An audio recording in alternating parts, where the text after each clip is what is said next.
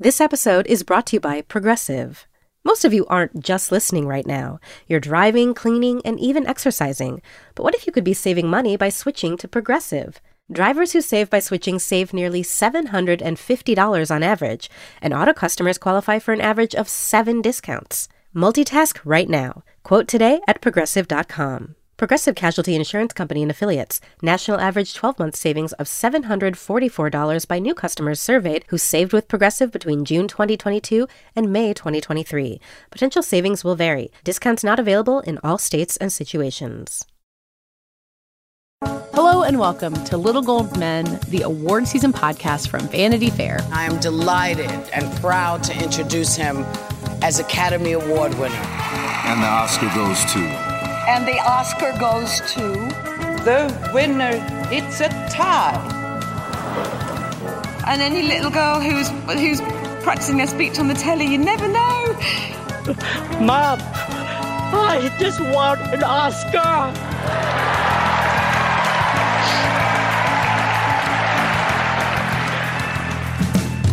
I am Katie Rich. I am here with Richard Lawson. Hello. With David Canfield. Hello. And with Rebecca Ford. Hello. We are recording at the beginning of what feels like a very auspicious week. The WGA has reached a tentative deal with the AMPTP, which means we think that the WGA strike is about to end, and hopefully the SAG-AFTRA strike will follow right after that. So we'll talk about what happens with the strikes over. We're also going to dig into some of the category shakeups that have happened. That always happens this time of year. And some of the international feature options, along with the, not quite a scandal, but maybe one of the juicier submission stories we've had so far this year. But let's start with the strike. On Sunday night, the WGA announced they had reached a tentative deal. Then it was the Yom Kippur holiday, so nothing has really come out about it yet. Probably by the time you hear this, we'll know a lot more about what that deal actually entails. And if we are right to be optimistic that it will be ratified by the membership. But Rebecca and David, I think you guys have already been in touch with reps yesterday. There's a lot more optimism today than there was a week ago, I imagine.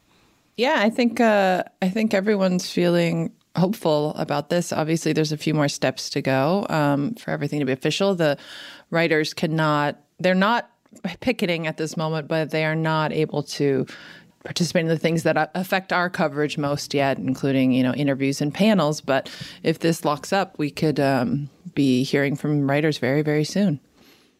Yeah, and I think the feeling is that a lot of the deal points that the writers were really focused on, really dedicated to working out and holding strong until those were worked out, have overlap with SAG. And so the hope and expectation is that as long as the deal is what everyone seems to be saying it is so far in broad strokes, that there's a path there for SAG to figure something out with the studios a little bit more quickly than I think we were fearing before this latest development about a week ago. So there is hope. And I think the next step is just for everyone, most specifically in this case, SAG, to see what is exactly in that deal and how they can use that to move forward. Yeah. And logistically, ratification takes a couple weeks. They have to send it out to the full membership to vote. But from my understanding, they can get permission from the guild to go back to work even as that ratification takes place, right? I believe so. Yep. Okay. So we might be able to do an interview with somebody next week with a writer. It feels like people are kind of really getting in gear. Even though the official process takes a few weeks, it's going to be much sooner than that when we see people somewhat getting back to work. Yeah. A lot of the people we've been dealing with this season are writer-directors, and they've had a tough time figuring out how they can talk about their movie, what they can say, in a few cases, whether they can participate.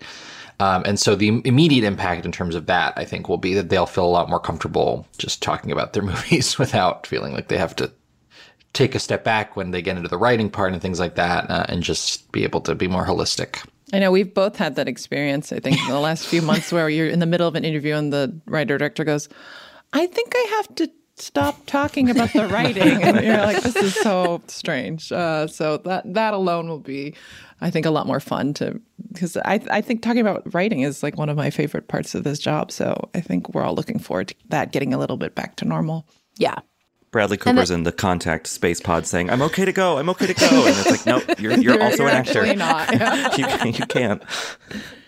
So, yeah, I mean, it's all guesswork at this point. But I think when we were talking yesterday amongst ourselves, like we were maybe saying, hey, by mid-October, by late October, this could be over? Or was that more optimistic? When do we think, based on things going as well as we think they will, when could SAG be back to work? I think it depends how long they take to get back in the room, after negotiating with the WGA. We don't know the answer for that. Maybe we got to bring Natalie Jervey on here. Yes, we'll probably have Natalie come in once we even know what's in the deal. We're really flying blind at this point. But they can't start production on anything until the actors can come, even, having the writers here. So that feels like there is going to be a sense of urgency. But until they're in the room with SAG-AFTRA, we don't really know how long that's going to take. But I also am starting to feel optimistic. I mean, we can talk about the calendar, but January had been the rumor, and I think that is not what's going to happen. It's going to be much sooner than that. Yeah. Yeah. We've lost a season of broadcast television. Yeah. And who knows how that all pushes movie and TV-wise into the spring. Obviously, we have studios moving titles like Dune, for promotional reasons, yes, but I think also to fill out the calendar next year. So we'll see. I think we're going to still feel the impacts of this for a long time, but I was beginning to think, like, are we not going to have anything until, like, next summer? Yeah. And now at least there is a glimmer of hope that there will be content made between now and March, basically. Yeah, I was also thinking about all the 2007, 2008 projects. Like, there was this infamous Transformers movie that they went ahead and made without a finished script, and it just was a debacle. And we don't know what those are going to be yet. There are some projects that weren't continued in production, and hopefully they all turn out well. But I think it will be several years of us being like, oh yeah, the strike, it messed that up. I mean, same as COVID. The effect lasts for a long time. Katie, are you implying that the other Transformers films had a script? I mean, someone had to write in John Turturro's baffled lines looking at those robots. And Frances McDormand. She held her own in those movies, I would say. Rebecca, you mentioned the calendar. So, yeah, what's on the horizon? Like, what events might be saved by this development? Well, I think, if we look towards October, I think we'd be, with the actors, we'd be a little optimistic to assume they'd be back in time and able to book their travel and attend. But we have this series of local film festivals that, kick off. New York is happening now, but then we have Mill Valley, London Film Festival, Hamptons, Middleburg, Savannah, that all kind of go through October. So is there a way that possibly by the time Savannah happens in late October, actors could attend? I don't know. Maybe that's possible. David, you'll be there, right? You can be there to pop the champagne. Yeah, there will be. I think Rebecca's right. There will be a lot of eyes on those little festivals. I'll be in Savannah, but it could be timed to whichever one happens to start just as the strike ends, which could be true for any number of these festivals, because even through November, you've got these movies going everywhere, and whoever can go with those movies to go everywhere. And we talked about how maybe at the very beginning of all this, there was some hope that New York could be that festival. It obviously will not be, but it's coming, so we'll see.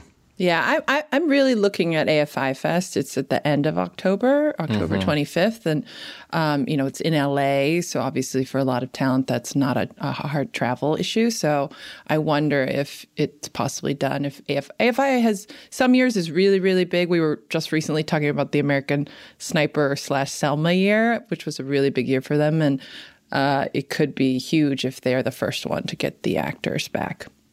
I think I've seen that George C. Wolfe is getting a couple tribute awards at some of these various festivals as a director of Rustin who is able to promote it. And I'm just imagining Colman Domingo, by the phone, waiting to be able to go join him and promote Rustin. There's some actors who are just let me get out there. Their opportunity, the moment is there. You want them to jump back on the circuit. Yeah. I mean, the other one that's really interesting is coming very soon is the Academy Gala on October 14th. And that actors are going to, apparently. It's because it's a fundraiser for the Academy Museum. It's not technically a awards campaign event, so they can attend. And from what I've heard, it is going to be very star-studded. But New York Times just had an article today about how the executives of the struck companies will not be there. So that's like the one interesting twist, I guess, on that event this year. It's like having divorced parents at a wedding where you have to choose which one's going to come. I don't want to go to a party and David Zaslav's not there. No, that's not a party then. Heroic David Zaslav stepped aside so his famous employees could actually attend. I had a friend ask me if like the Emmys would move back up now that, you know, it seems like if you had them in November, actors could actually come. I can't imagine that happening, like partly because football is the reason that it was delayed in the first place. Right. So we're kind of stuck with the January awards glut, it seems. But now they don't have to get rescheduled again, which was maybe the nightmare scenario we were imagining.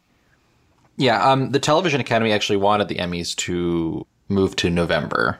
That was the reporting that came out of that. But the broadcaster Fox wanted January because of football and general calendar reasons. I think that they're probably not wrong that people are in more of an awardsy mind in January than November. And so maybe it's like, may as well go where everyone else is going and people will watch everything. I don't know how they think about these things, but it does seem like it would be way too risky to move it. I mean, we haven't even heard anything from SAG yet, so who knows? Yeah. There's no way that the Emmys are less popular than football, though, right? I mean, if you're listening to this podcast, you certainly agree. Only when they're on Fox. But when CBS has them, watch out, Broncos. I do wonder about the push and pull that's going to happen between productions gearing back up and these award shows. You know, if you've got Emma Stone attached to your movie, but she has to go to the Critics' Choice Awards and you can't start production in Romania, or, you know, there's going to be such a land grab for these people's time. Like, I assume that the award shows will be able to get the people that they need. You know, sometimes these contenders have their schedule blocked off for award season entirely, but I bet it's going to be trickier than it usually is. I remember that happening the year the production started after COVID, and hearing from awards reps who were like, we can't get anyone here. They're all shooting. And it was a real issue for the season. Well, that was when they had to like quarantine. Like if they came to LA, they'd have to be there for 2 weeks. Like it was a real mess. It was a whole thing. Yeah. But I could see that happening again with the need for everyone to get back into production as soon as possible. Yeah. It's going to be fun to have actors who aren't sick of talking about their projects. You know, like this is all going to be new. It's going to be exciting for everybody. Or maybe they enjoyed the quiet so much. They'll be like, oh, I didn't want to see you people. I actually don't talk about my art anymore. So I'm sorry. We talked last week about Past Lives maybe getting a real boost by having an interim agreement. It's, you know, one of a handful of projects that have them already. Do we think that advantage is going to go away because the strike is maybe ending sooner than we thought? Or have they gotten, you know, a couple of valuable weeks ahead of the competition? I feel like the strike, if it were to end soon, it probably would be another month, just given that they have to look at the deal, they have to go back in the room. Like, I don't know that we're talking about a matter of weeks necessarily. Yeah. And that's really valuable. I think that by the time the SAG strike ends, whether it is, you know, end of October, just before Thanksgiving, which probably is going to be like a soft target, you know, that's really valuable time for Past Lives to get back in the conversation. Because just a general hurdle for that movie is it's not coming out, you know, later. It's in that Everything Everywhere All at Once position, which, as Rebecca and I saw every day, basically, benefited tremendously from the cast getting out there, from people falling in love with them. And that is huge, especially when the movie doesn't have a kind of festival trajectory to be able to follow. So, yeah, it's a huge benefit for it, as long as it's one of the only movies out there. It is incredibly canny that they held the rental release until like this week so that it's like popping back up out there. Strategy is good over there. They know how to do this. I have this feeling of like Sandra Hüller like at some party, and then like other actors show up and she's like, oh, hello. I've been here a long time. Who are you again? Yeah. Like the Meet the Parents thing where he wakes up late and they're already eating breakfast and he's like, you should have woken me up. And Sandra Hüller's just like there. Except in this case, it's Emma Stone and Annette Bening.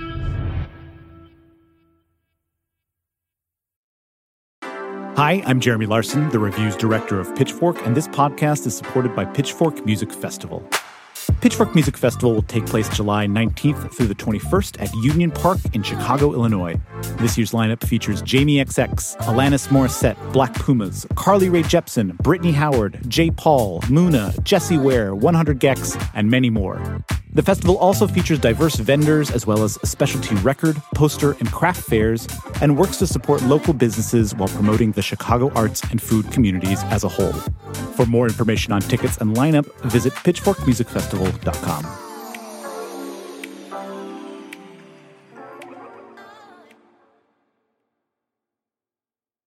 Wondery's new podcast, Blame It on the Fame, dives into one of pop music's greatest controversies. Milli Vanilli set the world on fire, but when their adoring fans learned about the infamous lip-syncing, their downfall was swift and brutal. With exclusive interviews from frontman Fab Morvan and his producers Frank Farian and Ingrid Segeith, this podcast takes a fresh look at the exploitation of two young black artists. Binge all episodes of Blame It on the Fame, Milli Vanilli, ad-free right now on Wondery Plus. Before we get into some of those categories and Oscar submissions we were talking about, David, you mentioned New York Film Festival earlier kicking off this week. We should mention there's a lot of really huge titles that are going to be there and some stuff that we might see bouncing back. I think we talked about Maestro last week. Richard, you'll be on the ground in Lincoln Center. What tough assignment you've got there. What else do you think is really going to pop at New York Film Festival? Well, we mentioned Maestro. That'll be big, I think. The May-December trailer just dropped as we record this. A pull quote from somebody yeah, some idiot know? We work with. They actually did pick a quote that I'm like fine with. Because normally you're like, oh God, that's cringy out of context. But in this case, I'm fine with it. Yeah, I mean, I think that like beyond the obvious big titles like May-December and Ferrari and Maestro, I think that like the New York Film Festival is a great space for, and we'll talk about, you know, the international stuff later, like for those movies to really like, you know, they've been Cannes certified and now New York Film Festival, I feel like is the second major stop for those movies to kind of shore up their run. So there's a ton that I'm excited to see that I've missed at previous festivals like Fallen Leaves and, the Wim Wenders film and Green Border, the Agnieszka Holland film that won a big award at Venice. Like, I'm looking forward to those. But I think that really, like, you know, again, to reiterate what we've already said, huge for Maestro. And I also think May-December, which already had a huge Cannes, is going to kind of re-announce itself in a big way. And I'm very excited for people to hopefully enjoy the movie. And I'm bracing myself for some round of discourse about that movie's tricky subject matter. It's kind of made for it, though, right? Like, there's no way they're not expecting it on that one. Well, and the trailer, I think, anticipates it. You know, they like have a quote, I think, from New York Magazine that's like, it's a very uncomfortable watch, you know, and good. Like they should lead with that, I guess, you know, because that's sort of part of the point of the movie. David and Rebecca, you'll be watching from afar. What have you got your eye on?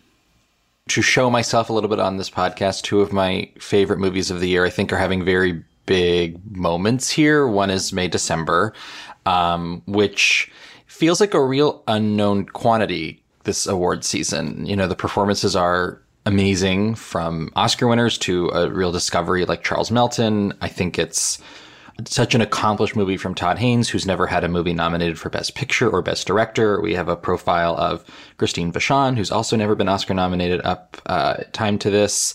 And this hopefully will kickstart some sort of movement for him and for this movie, because it's a real achievement and it's also wildly funny and entertaining.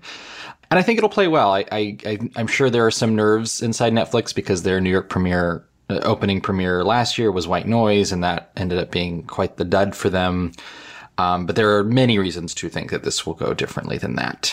And the other is All of Us Strangers, which was, you know, one of the best reviewed movies out of Telluride. I heard from some people who saw, came out of a press screening, who said it played very, very well for New York.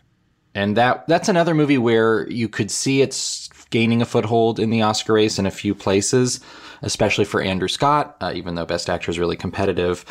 But it's a small, intimate movie. It's an Andrew Haigh movie. So it remains a question mark as to how much of an Oscar player it can be, even if it is a critics movie and a movie that, you know, a subset of its audience really passionately loves. So those are the two that I'm watching. But like Richard said, there's a lot of titles here that it's a great lineup. I'm very jealous I'm not there. a friend of mine who's spending some time in LA went to a screening of All of Us Strangers out there. And he texted me, he was like, every gay person I've ever heard of from LA is at the screening. So they were like going hard on a certain demographic for that movie. But yeah, I think that New York Film Festival will be big for that as well. Because, Telluride is a pretty cloistered environment. It's hard to get to, it's expensive to be at. New York City is not cheap, but like it opens its doors to, I think, a slightly wider audience. And I'm really curious to see how that movie is greeted. I'm also curious how both two Venice debuts that I think fared pretty well there, Priscilla and Ferrari. Priscilla, yeah, do with more audiences seeing them. I think to me, they're both sort of on the bubble when it comes to what their award season trajectories look like. So I think super strong reactions there could really help both of them. Or if it goes the other way, it could also very much affect what the rest of the season looks like for them. So, I think Venice is one kind of audience, and I'm curious to see how they both do with a different sort of audience. My hunch is that at least one of those movies will unfortunately kind of fall back to earth. Like, I think that as much as we try to be cognizant of like festival bias and festival fever, like it does happen. And I'm kind of wondering if like either Ferrari or Priscilla, people will be like, what were those Venice people talking about? Like, like this is fine, I've already heard some whispers from people who've seen one of those movies after Venice being like, I think everyone at that festival was kind of on something because I don't see it, I won't say which one, but like those movies I think are really still very much on a bubble in terms of our awardsy purposes. Rebecca and I may have gone to a screening of one of those movies where that was very much the overall sentiment. So yeah, I mean, I think to that point, Maestro is in a pretty good position of weirdly being like less buzzy than Priscilla coming out of Venice, and I think will play better to a broader audience, from what I understand. So not playing at the New York Film Festival, but I think on an interesting like parallel buzz path is Killers of the Flower Moon, another Cannes title. We have been kind of wondering what its second life might be. There's this big Martin Scorsese profile in GQ. And then Lily Gladstone making waves by submitting herself someone decided to submit her in lead actress for Killers of the Flower Moon. It is almost identical timing to when Michelle Williams went lead for The Fabelmans, which is something we hemmed and hawed over forever. Mm-hmm. She wound up getting a nomination and not winning, which I think even at that point, we kind of knew it would be tough for her to win. Best Actress is interesting this year and different in a way that I think it's a harder path for her. I kind of think she could have just easily won in Supporting Actress. But again, it's similar to Michelle Williams, like it is a statement of the purpose of the movie for her to go and lead. And I kind of can't deny them. Like maybe it's the right move. Even if she loses out on an easy win, maybe it's the right decision. Or am I crazy too? Well, I do think that I understand the sort of idea behind running her in lead to sort of shore up her place in that movie. Mm-hmm. But if they wanted that, they could have made the movie different. To be honest, I think that was a gripe that Rebecca and I, who have seen the movie, I'll speak for myself at least. Like, the movie spends a lot of time with the bad guys. And there are sort of narrative reasons why Lily Gladstone's character is sidelined. I mean, she's ailing for a lot of the movie. She's bedridden for a lot of the movie. But I like the movie, but I think it could have spent more time on the people who are being victimized rather than victimizers. And that would have made a better case for Lily Gladstone running in lead. But I think it's their decision, and I think that there is absolutely a case to be made that she is a lead performer of that movie. But I think it makes the hill a lot steeper for her, which is too bad. I have a question about this. If anybody knows, Rebecca, you might know. Was she able to even communicate with Paramount and Apple about her placement? Because they're on strike. Oh, right. From what we understand, they're not even supposed to be communicating with their publicists about these movies. So I'm wondering, I'm sure she obviously knew and supported the decision, but it feels like a move that is better for the movie than for her overall, which is not to say she's not supportive of it, but it does position the movie in a way where it fits the narrative it's trying to sell in a really compelling way. I just think that I would personally argue it's a supporting performance given the structure of the movie. And I I wonder how... I just wonder about the optics of her in that race where... I'm just trying not to spoil anything, but... there are stretches of the film where you see her, but she's not an active participant in the story. I mean, we talked about the book on the podcast. I don't think you're spoiling too much.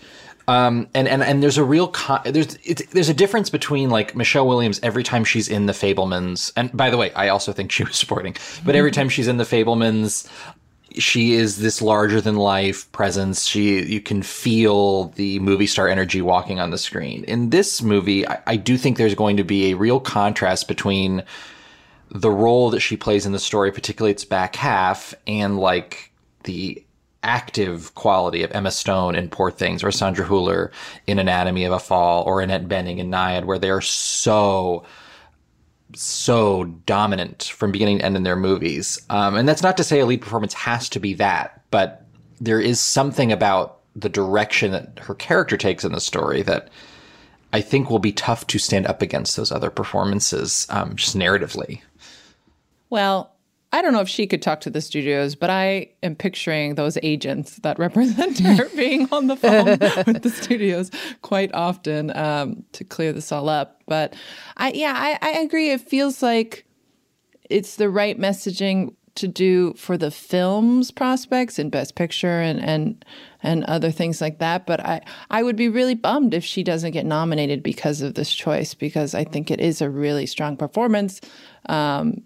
That, there is a part of the film, as we're all sort of alluding to, that she's not in. And I missed her when it was that part of the movie, because she is, so incredible to watch. So I know that they want the message to be that the Native American story is front and center here. But like Richard is saying, there was choices made on the way this movie is told that I don't know if that's the case. So it's an interesting choice. I hope that she doesn't get lost in the race because of it. Yeah, you just wouldn't want her to be kind of thrown into that sort of narrative that like they were originally going to make the movie a very different way, and then they consulted with the Osage Nation and other Native groups, and they were like, okay, we're going to realign how we tell the story, and like it's a very different movie apparently than it was supposed to be originally. And I think that they did improve. They moved certain characters like Lily Gladstone's to the foreground as much as they did, but like it's maybe not still enough. And I think that like using a lead submission as kind of further proof of their awareness of who this story is actually about is all well and good, but like it's not exactly textually supported in the movie. I would argue it is about her in a way that isn't necessarily represented by screen time. Like she is the person that things are happening to, which is a really tough passive position in a story. And that's the entire point of the story, is that you had this entire group of people who were kind of systematically taken advantage of, and not that they didn't fight back. And she is, actively fighting back in many ways, and with the extent of power that she has. But I think her presence is part of the story, even, I think as David was saying, even when she's not like physically active in the rooms and all of this. And that makes the lead designation make more sense to me, more so than like Felicity Jones in The Theory of Everything, who, don't forget, was a lead actress nominee, and that movie was not about her in any real way. I think Killers of the Flower Moon is much more about Lily Gladstone's character than that one. So if you want that as a point of comparison, I also think she'll get nominated anyway. It's, I guess maybe the next step of this. I hope so.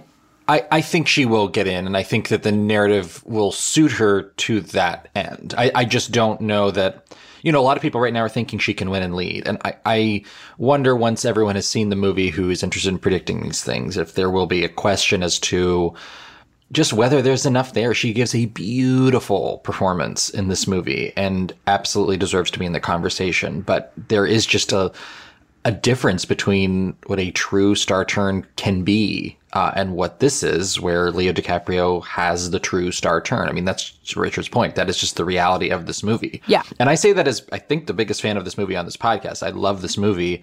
And I love the way that they unfold the relationship between those two characters. But it is more centered on DiCaprio than her.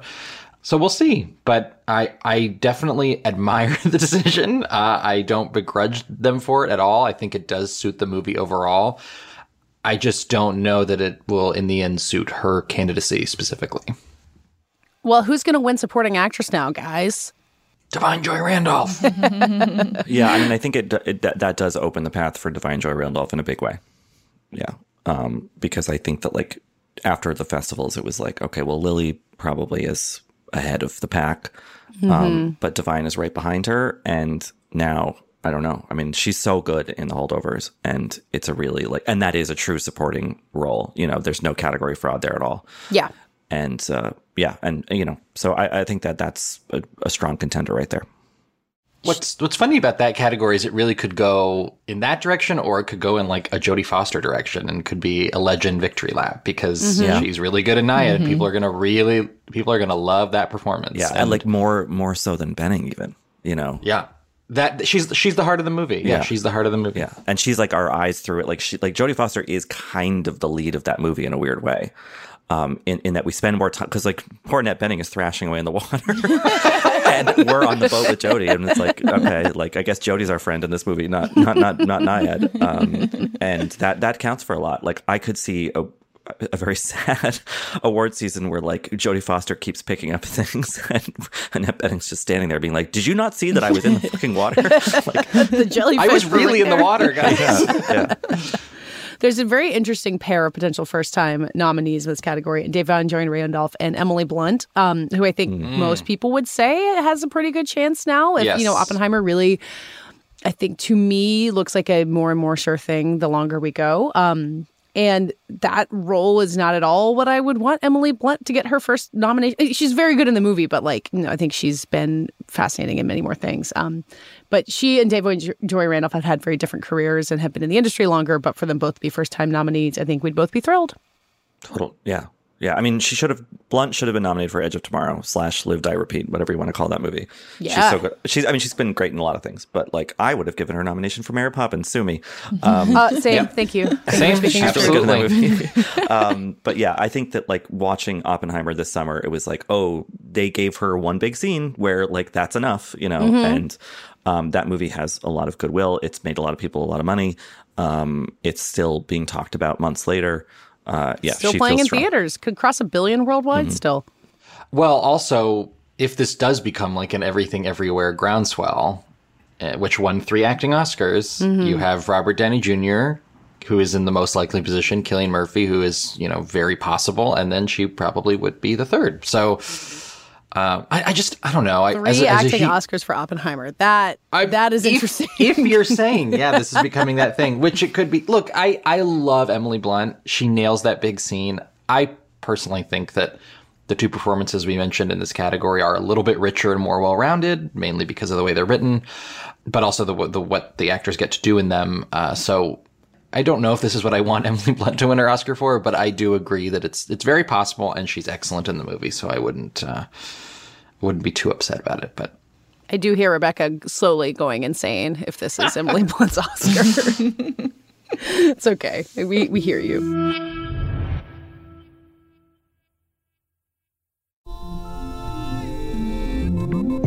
I'm David Remnick, host of the New Yorker Radio Hour. There's nothing like finding a story you can really sink into that lets you tune out the noise and focus on what matters. In print or here on the podcast, The New Yorker brings you thoughtfulness and depth and even humor that you can't find anywhere else. So please join me every week for The New Yorker Radio Hour, wherever you listen to podcasts.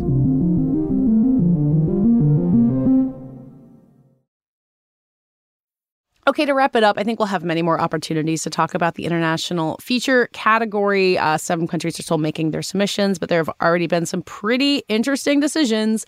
Rebecca, you wrote for us about a true shocker, at least in our corner of the world, that France submitted The Taste of Things, formerly called The Pot au Feu. I think that's how you say it, over Anatomy of a Fall, which kind of was the Palme d'Or winner. I think many of us thought it might be submitted, but I think we all kind of saw this potential coming. Why did it feel like such a big deal? Well, it just feels like Anatomy of a Fall has that sort of huge international feature trajectory this year that we've seen with things like Parasite or Driving My Car, where it's the film that people feel like may contend in several other categories, Best Picture, Best Actress for Sandra Hüller. So it just felt like, well, if you're France, you're going to pick the one that's probably going to get you a win there. But I think David pointed this out when we were all chatting about this as it was announced that, like, this is actually a pretty smart move for France because The Taste of Things is very well reviewed. It's a very strong film on its own, and so it'll probably still get nominated and really contend for the international feature. So France could, have a win there, while also Anatomy of a Fall will probably get nominated in other categories. So it's sort of the best of both worlds in that way, but I think we had all sort of assumed they would take the easy front runner, but I think it's actually a smart choice because I think I see that film being nominated. It will be competing against Zone of Interest in this category now, so it's a steep hill to and several other strong contenders. But I think it's almost a lock for a nomination anyway. I was not shocked by this. David was just waiting for this France to happen. France did this, last year with Titan, too? Are you implying that the French government was happier with a glorious sensual appreciation of its food culture instead of like a weird kind of like dyspeptic look at its legal system? That's almost half in English. It's half in English. Like, it makes total sense that they're like, no, please, like, this is the France we want to put out to the world, not this murder thing or whatever, accidental death thing. Yeah, I think it's being blown up a little bit. And it really, from what I can tell, it's already working in Anatomy of a Fall's favor because you are sensing that momentum behind it as, don't forget about this. This movie should be a Best Picture contender. It's something Neon is definitely pushing, but it's also something that supporters of the movie are already trumpeting. So I don't think it hurts that movie too much. And yeah, The Taste of Things makes makes a lot of sense as a national pick. It is lovely and fairly straightforward. It's also playing at New York Film Festival, right? It's got its momentum coming. Yeah. It has IFC behind it, so it's not like, Anatomy of a Fall does have Neon, but this is also a strong company with it here in the US.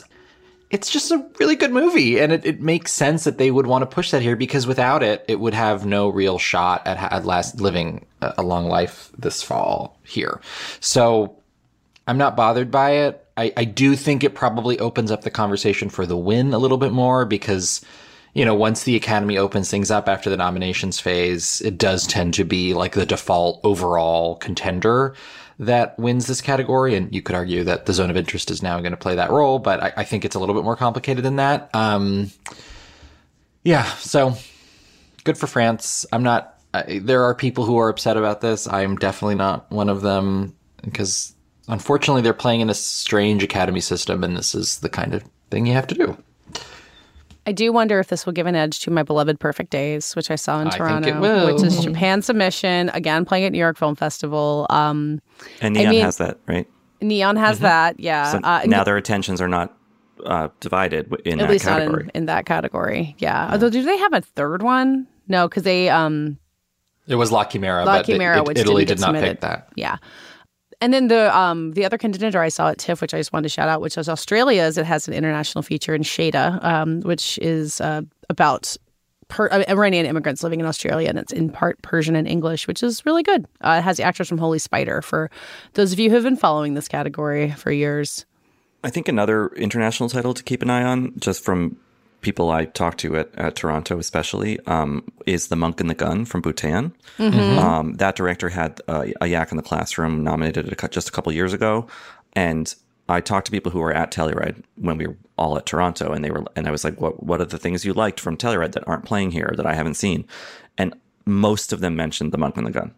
So that's an interesting, thing to consider, as is Teacher's Lounge, which I'm biased because I sat at that table at the Sony dinner in Toronto, but that's a great movie. People love. I haven't seen it yet, but people love it, and I don't know. I haven't seen it, so is it a crowd pleaser? But whatever it is, it seems like to go over very well with audiences. It's not inaccessible.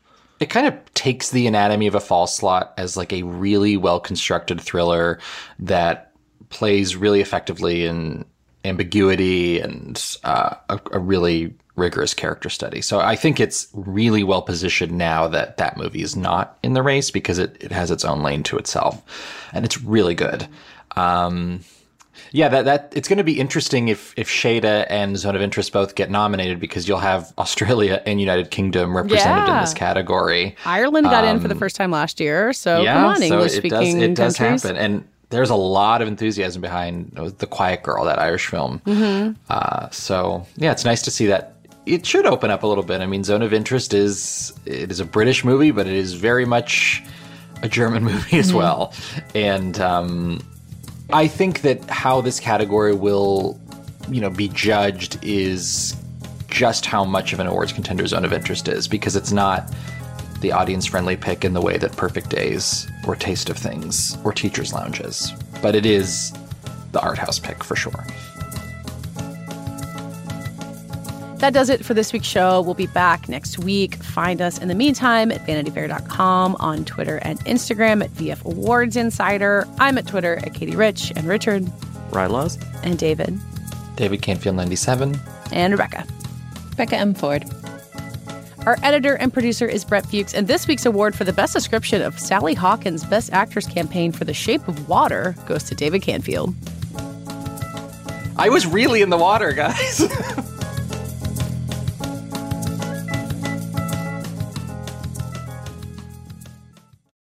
I'm Bobby Finger. And I'm Lindsay Weber. Do you ever see a new face or name on your news feeds and say, who the heck is that? Our podcast, Who Weekly, is everything you need to know about the celebrities you don't. Think of us as your cheat code to People magazine, your glossary for Hollywood, a shortcut to understanding pop culture at large. For the past 8 years, Who Weekly has been telling listeners everything they need to know about the celebrities they don't.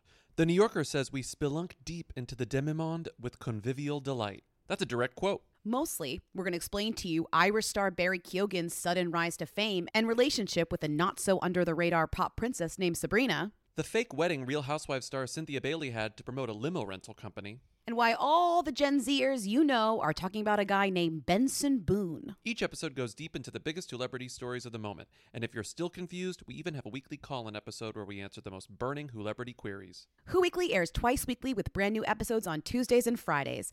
Listen and follow Who Weekly, an Odyssey podcast, available now for free on the Odyssey app and wherever you get your podcasts.